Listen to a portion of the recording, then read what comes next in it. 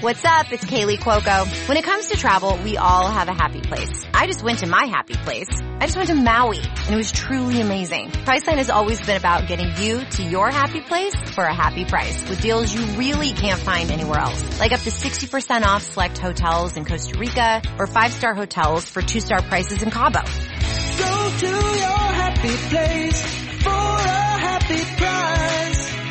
Go to your happy price, Priceline. What's up, y'all? It's Drewski, and I've teamed up with Mountain Dew to produce a hilarious new basketball podcast called The Dew Zone with Drewski. Learn the backstories of your favorite ballers and celebrities like Jamal Murray. Did you have like a favorite team? Was it the Raptors at the time or no? Was the Raptors even started around that time? Come on, bro. I ain't that old, fam. You talking like I'm 50. Taylor Rooks, Asia Wilson, and many more. You won't want to miss this. Listen to The Dew Zone with Drewski on Apple Podcasts, Spotify, and wherever you listen to podcasts.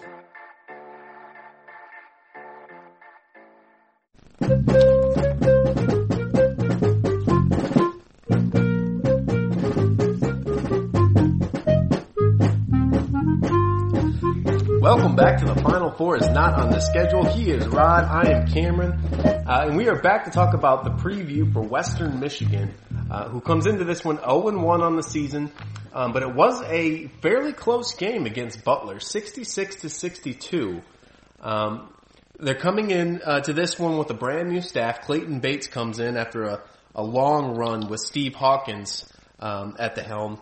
And rough year last year, 13-19. And they lose 2 of their best players to grad transfers, one of them to Minnesota, and Flowers. Well, we'll talk about them in a second. Well, but where did Flowers go? I can't remember. I'm forgetting where he went. Hold on. Yeah, Brandon Johnson is the guy who ended up at Minnesota.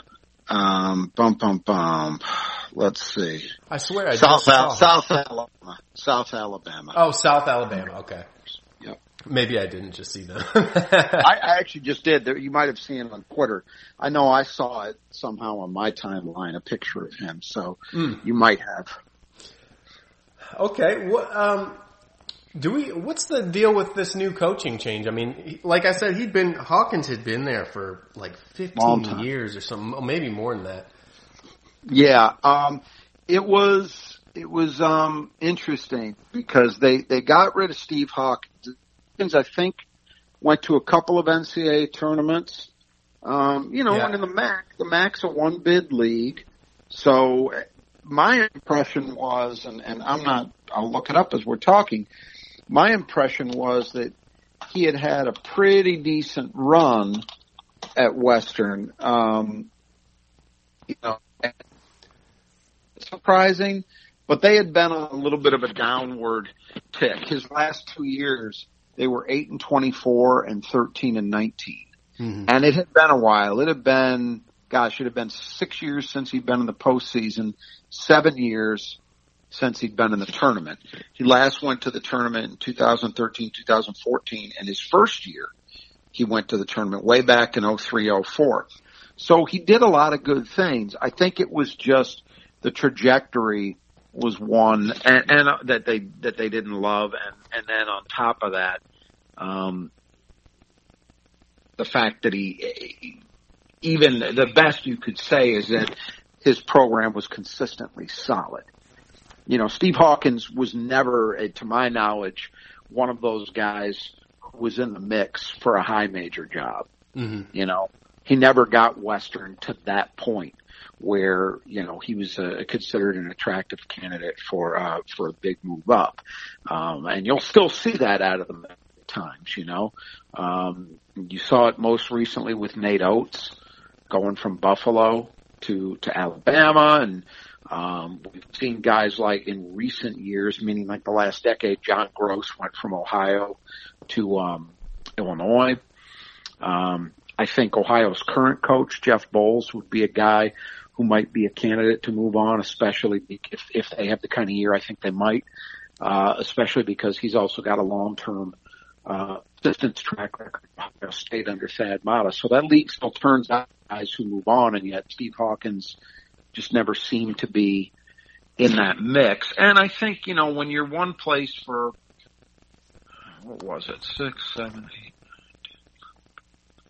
16, 17 years, that there can be some, and you don't have the breakthrough that makes it unthinkable for you to be fired. It probably just started to feel a little stale. And so where it got controversial is Western's search seemed to be kind of meandering. If you remember, there was a lot immediately when it happened that Sadi Washington, who was a U of M assistant, would be the obvious choice. He's an alum. Oh. He played at Western Michigan, one of their all-time greats. He's a Michigan guy from played high school basketball at Lansing Sexton. He would seem to check every box, right? And they didn't hire him. And if you're not going to hire him, well, why aren't you looking hard at Dwayne Stevens or Dane Fife? Those would seem to be two pretty obvious names on any kind of search by a MAC school in the state of Michigan, or frankly, in my opinion, in the region, period, should be looking at those guys. What they ended up doing is hiring Clayton Bates, who, to be fair to him, has been in that program a long time. He wasn't an assistant the whole time with Hawkins. He was there in two different stints.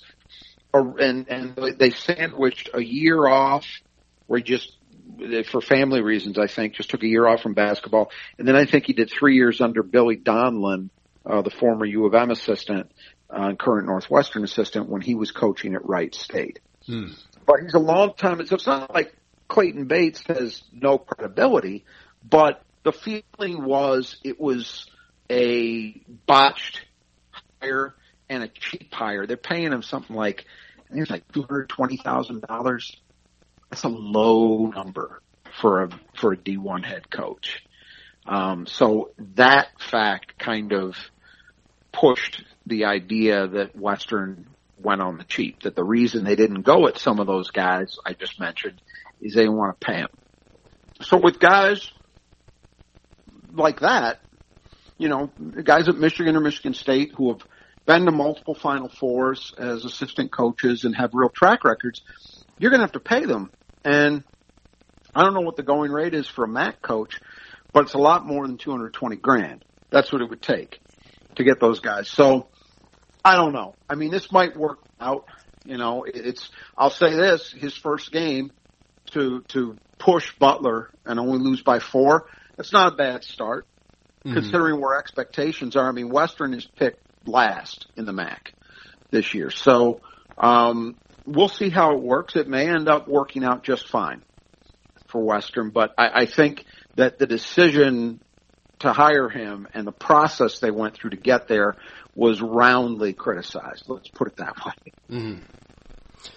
I don't know, but to me it seems like people like Dane Fife, Dwayne Stevens, and Sadi Washington would be looking at jobs just a notch higher than that. Maybe like Atlantic 10 jobs or like, DePaul, that type of thing. Possibly. And you're possibly right. The reason that Sadi Washington had so much traction is that he played there. Okay. Yeah. And that makes sense. You might be right about those guys, and it might also be, look, I have no idea how they felt about the job, considering where Western got to and what they're paying. Those guys, probably none of them, I can be reasonably certain, would have taken the job under those circumstances. So if that's what they were willing to pay, you weren't going to get them. Simple as that. I don't know. I mean, the MAC is still, you can make a case.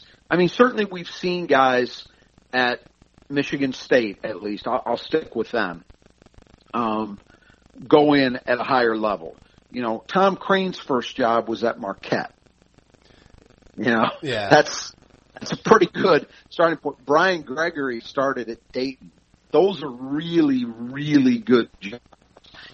But they've had guys, Mark took a MAC over in Illinois. Mike Garland started at Cleveland State. That was his job. Stan Heath, way back, started at Kent State.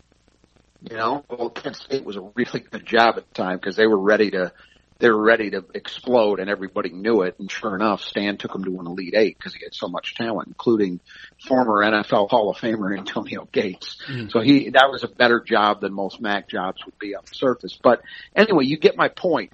I hear you on that, and I think all else being equal, you'd be correct. But if it's a MAC job where you think you can win, you think the administrative support is there,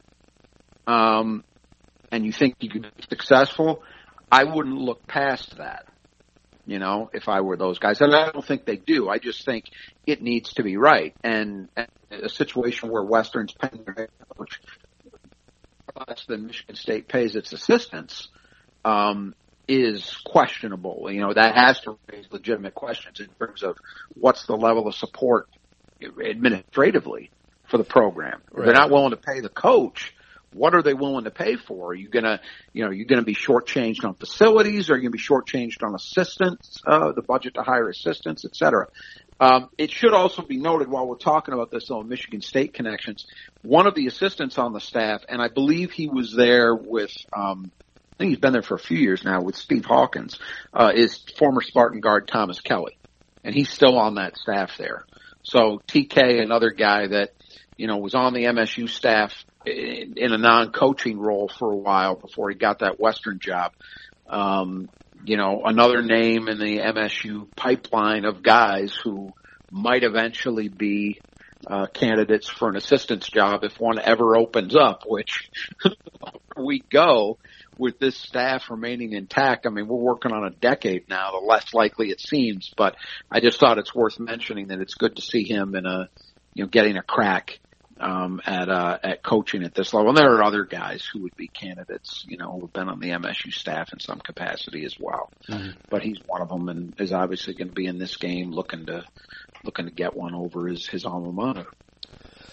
And I wouldn't discount the idea of athletic departments looking maybe this year to pare back some places because... Well, there is worth pointing out because the decision came obviously just after the season ended and just after the pandemic started.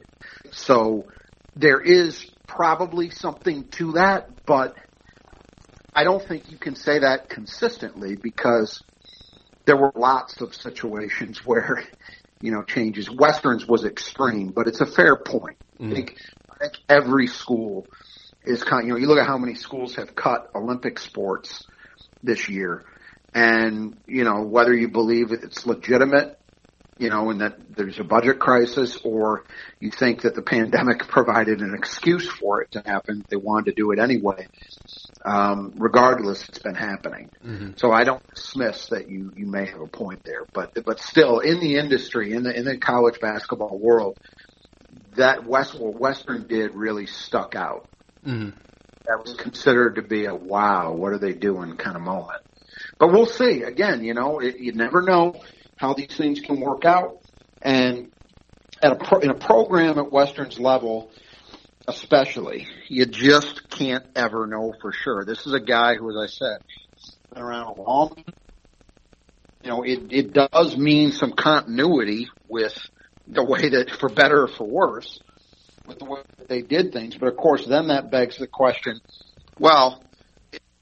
it begs the question, if you wanted continuity of doing things and you like that, then why'd you get rid of it? Uh-huh. Because he didn't have it. There was no underlying issue in terms of, behavioral stuff. I understand Steve Hawkins was not a controversial guy. So I think it was results based, Mm-hmm. But again, as you're saying, don't discount that Western looked at it and maybe it was a combination of the two things. Their administration may have said, hey, if these are the results we're going to get, they're okay, but great. Why should we pay what we're paying? Yeah. I don't know. I don't know if that was their math on this, but it might have been. Okay. Well, but does anything stick out as far as style of play to you? Not really. I would expect to see maybe man and maybe a little less aggression than we've seen lately. No, Western may have looked at what's happened with U of D and with Duke and decided that they want to try to play a little higher line and be a little more aggressive. I just don't know. Mm-hmm. But no, they're not. There's nothing systemically that really leaps out about the way Western's played in the past. And I didn't see the Butler game, so I'm not sure. Well, they did shoot 50% from three in the Butler game, which is a little concerning. But only 18 attempts, so they weren't crazy with the number of threes they took. That did stick out, and that's from a group that doesn't have a lot of proven great shooting coming back. So worth keeping an eye on, though. We'll pivot back to that point when we talk about the keys. Okay, so for starters, B. Artis White, 6-foot sophomore from Canton, and son of the former MSU guard and longtime Detroit head coach Benny White. Yeah, Benny White is a longtime Detroit area high school coach. I think he did some time as a college assistant as well. He had a good long run at Detroit King High School, if I remember correctly, and I think has coached some other places. He was an MSU guard in the era just before the 70s. He played for the Spartans.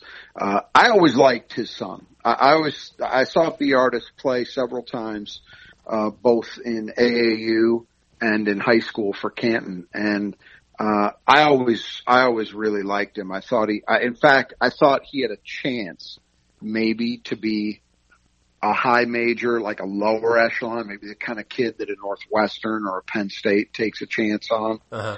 Didn't end up that way. He got an offer and took it from Western. And I think he's going to be a very good. He's off to a good start this year, 17 points and 5 assists in the opener. And with Flowers gone, he is the guy in the backcourt. Flowers was a scorer for them. So, B. Artis had a decent freshman year, 7.3 points, 1.6 assists, shot 34, 66, so decent. But I'm expecting him to take a step up. I think what prevented him from getting a high major call is that while he's quick, he's not blur quick, and he's small. Mm-hmm. He's 6 foot, but he listed at 6 feet. But he also, at least was, I haven't seen him recently, was very slight, his frame. So, you had to wonder, would he have similar issues? Somebody, you look at Michigan State like Foster Loyer, where at times, physicality's been a question, right? Mm-hmm.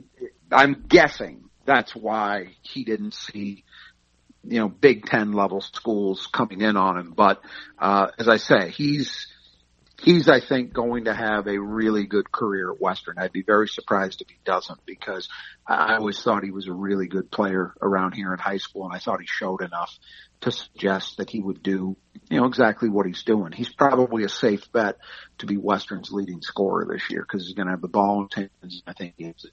Mm-hmm. Another tough matchup, coming off facing Antoine Davis, another tough matchup for Rocket Watts at the point. I imagine Rocket's going to guard him, and they're the same age. They played together on the family. They know each other very well, so that'll be an interesting one to watch. Mm-hmm. And then William Boyer Richard, or Richard? Probably Richard. 6'1" junior. He started, but he did not score in the 16 minutes in their opener against Butler. Yeah, and that, you start where you play 16 minutes. What that says is that you're maybe a nominal starter, but you're not really playing starters minutes. You're playing more rotation minutes. They're hoping that they get a rerun of his freshman. Shot 49% from three. Really good. And averaged 5 points a game. Last year, his average got cut in half, 2.6 points a game, 26% from three. So it seemed pretty clear to me. Boyer Richard, he's a Canadian kid. If he's going to contribute for Western, it's going to be as a 3-point shooter, and they're going to hope that he gets back on track after a down year last year. And then Jason Witten's 6'4" redshirt junior. He scored 3 points, grabbed 3 rebounds in 21 minutes in the opener, and averaged 4.6 points a game, 4.3 rebounds on 48, 36, and 60. Yeah, he's a guy, he played at Powers North Central, which was a really good, they won a state championship, I believe in Class D. I don't want to shortchange them. Maybe it was C, but I think it was D. A few years ago. And MSU actually recruited him and offered him as a preferred walk-on. And he would have fit the mold of other guys they've had in that role. I'm not going to say he would have been, Kenny Goins or Austin Thornton, but it made sense to offer him as that level of player because he was a guy who was just short of being good enough where, a Big Ten school would offer him a scholarship. But obviously Western did. He opted to go that route and has been a pretty decent player for them. Not a superstar by any means, but you mentioned the numbers from last year. Decent. When you look at the shooting numbers, 48, 36, 60, solid, just doesn't take a lot of shots. But he's a starter. He started sometimes last year. I think the thing that I liked about him in high school, and I honestly have to admit, I haven't seen him play since he's been at Western, or maybe once, fleetingly.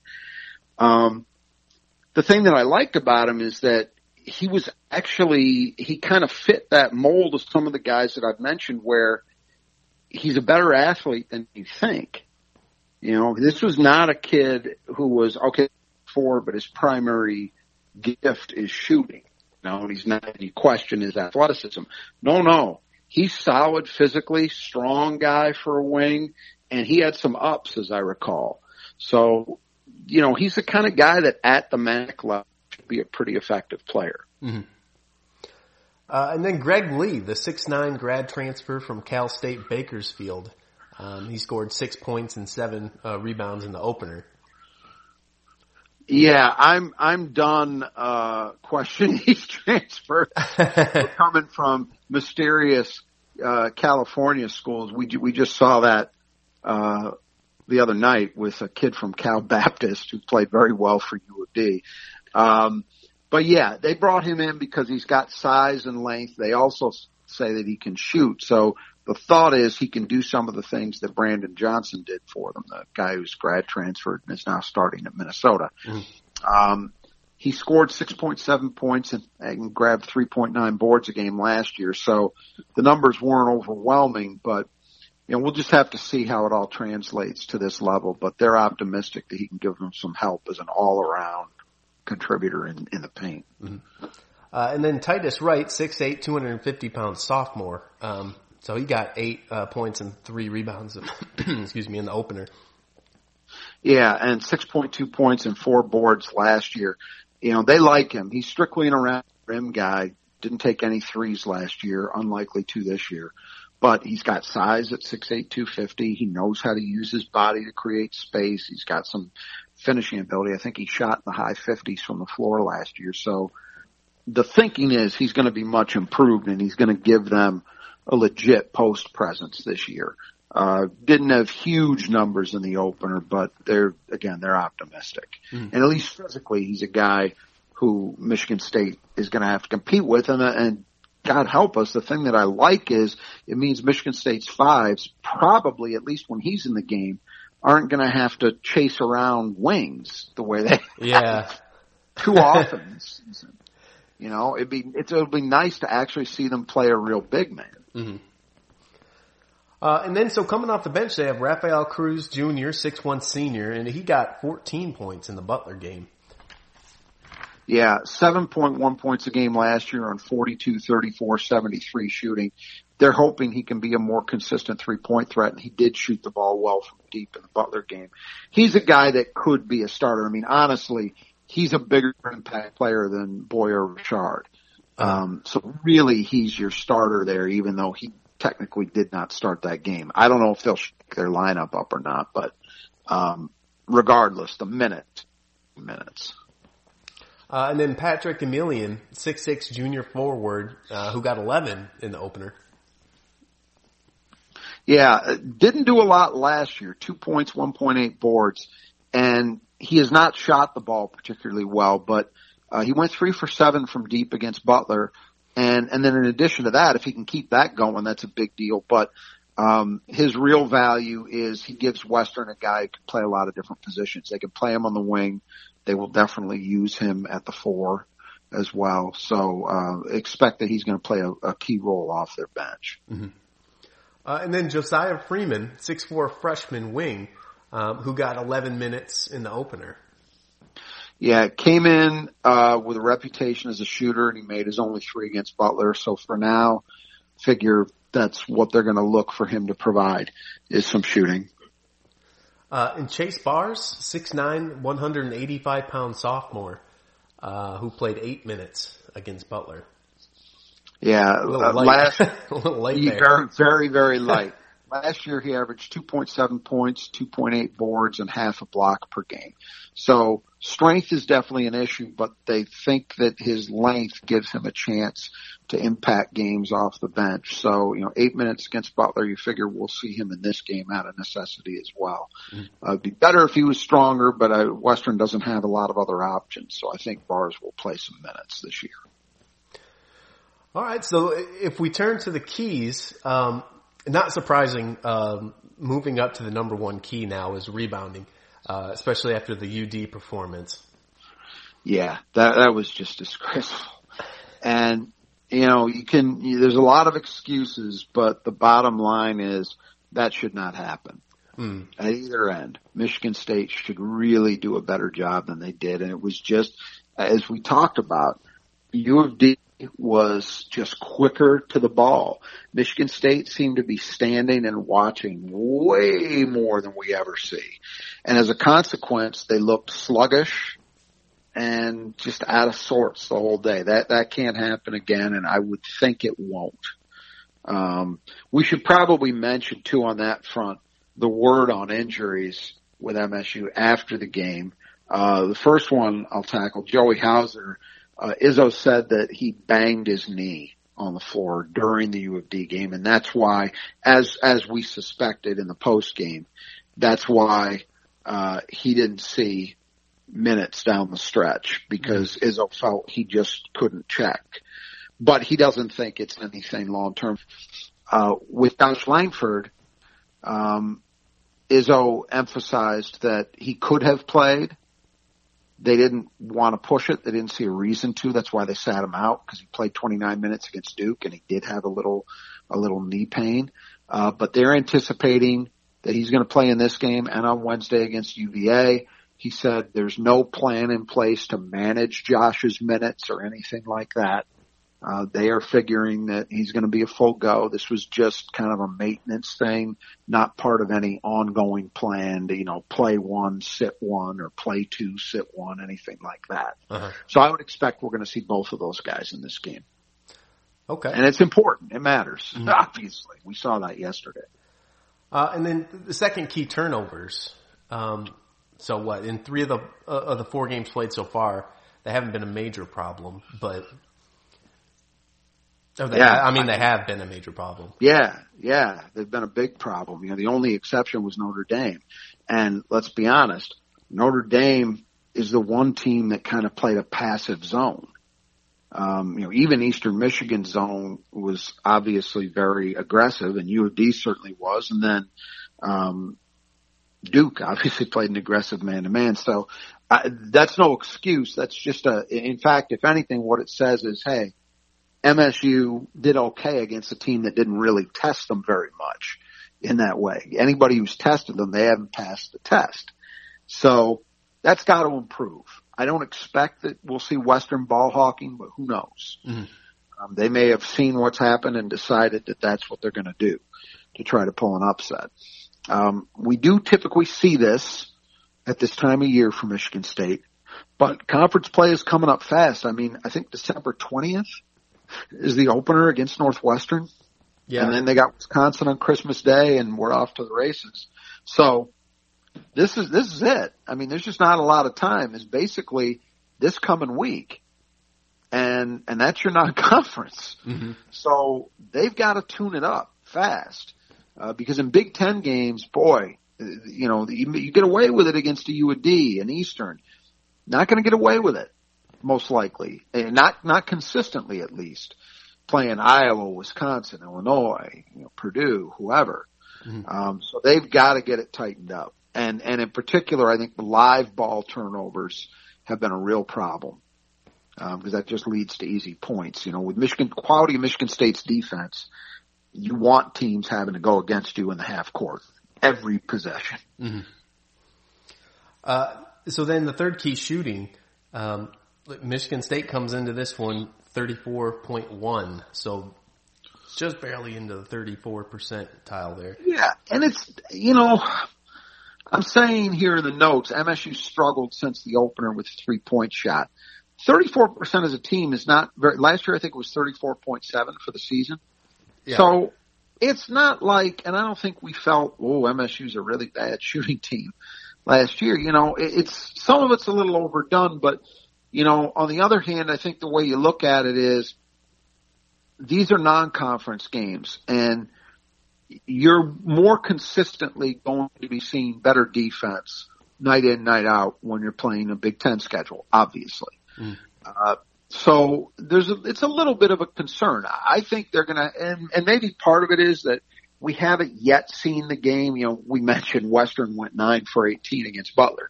We haven't seen Michigan State have that kind of game yet. Not once. We haven't, which is okay. It means we haven't had they shot 50% in this game and 15% in the next one.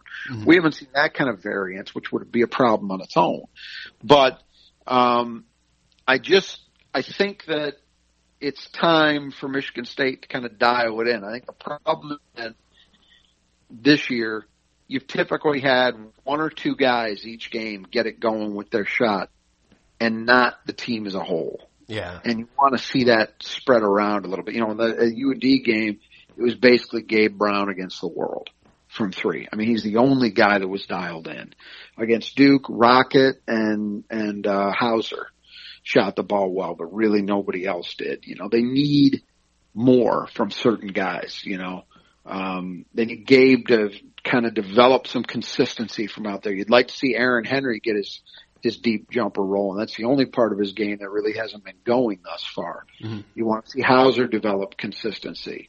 Foster Lawyer, Rocket Watts, Josh Langford when he's back in the lineup. They got a lot of guys. Be nice to see Malik Hall get it going a little bit. A lot of guys who can shoot, but they need to actually do it. Mm. And then the fourth key, pace. Yeah, I can't imagine Western's going to want to run with MSU. That just doesn't make a lot of sense to me. So what I would expect to see them doing is to try to shorten this game a little bit by using up a lot of the shot clock. I don't think they're going to pressure Michigan State. Maybe they'll surprise me. But for MSU, what that means is you just want to see consistency in terms of pushing the ball. I think they've had moments in pretty much every game where the transition games look good. They certainly had moments against U of D where they pushed well. I think back to that bucket late that really kind of helped seal it when Hoggard got the rebound, had a nice outlet to Rocket, who hit Julius Marble streaking down the middle for a dunk. Mm-hmm. That was a nice example. There were others too where Michigan State pushed, but it maybe hasn't been quite consistent enough. So you just want to work on getting that consistency dialed up. Yeah. And then 5, defend the arc. Last year Western only shot the 33%, but right. 50% last game. So I guess. Right. And in any game against an opponent like this, it's the thing you worry about because the percentage that somebody shoots against you is tough to control. We always talk about that. That's generally speaking, those who really dive into this stuff in terms of deep basketball analytics will claim that it's mostly a luck-based number, that there's, as opposed to 2-point shooting, it's hard for it to be repeatable game in, game out. But what you can control are the number of looks that somebody's getting, unless they're just going to take them no matter whether they're well guarded or not, in which there's probably going to be an impact on the percentage. Western taking 18 threes in that game is certainly not displaying a 3 happy team, and they weren't under Hawkins. But regardless, I think for Michigan State, any game like this against an outmanned opponent, you need to be conscious of that, and you need to be locking down just to make sure that they don't get on track. You know, it's the thing about the game against Detroit. Thank God that UT did not get on a roll from 3, because if they had, it would have been a different story. It's amazing that it was that tight without them doing that, because typically that's not the equation for an upset or a near upset in a mid-major game, you know. Mm-hmm. But with regard to Western, yeah, I think I'm guessing that's why Butler thinks that game was as close as it was, is that Western kind of went off a little bit from 3. MSU can't let that happen. All right. Well, a fairly quick turnaround with this one. Tomorrow, will be Sunday, at 6:00. Yeah, I mean, there's kind of a good news aspect to that from my perspective, in that I think you could say, if you're Michigan State's players, for sure, you'd like to get out there, have another crack at it, to maybe get Izzo off your back, because he was not happy. Like, I mean, nor should he have been. I wasn't happy, and I don't have nearly the investment he does in it. Mm-hmm. You know, I don't think any Michigan State person was happy with that game. So maybe a good thing to just have the one day and then be right back at it. At least with Western, you've got tape of one game, so you at least will have some idea of what they're going to look like. And as I mentioned, the good thing is their best player is a guy that at least some of the Michigan State kids are familiar with. Rocket played AAU with him. I don't recall for sure, but I wouldn't be surprised if Gabe has played against B. Artis White. They were both part of the family program, although a year apart. So I'm sure he knows him. I'm sure Foster Lawyer is familiar with him. So there's some guys on Michigan State's team who at least have familiarity with their point guard, their top guy. So that's a good thing, at least in theory. And actually, I'll say this. I think that familiarity probably had something to do with the way that, relatively speaking, the fact that he scored 24 points, that MSU kept Antoine Davis in check. They made him take 26 shots to get those points. Mm-hmm. Rocket, I thought, did a really good job on him, because the shots he was making late were tough shots. The shots you would never say were a result of poor defense. So hopefully we're going to see the same kind of effect in this game, that at least that little bit of familiarity they have with their best player will pay off. Western doesn't have a lot of Michigan kids on their roster, but their best player is. Okay. Well, that'll do it for the Western preview. We'll see you after the game. Until then, the Final Four is not on the schedule.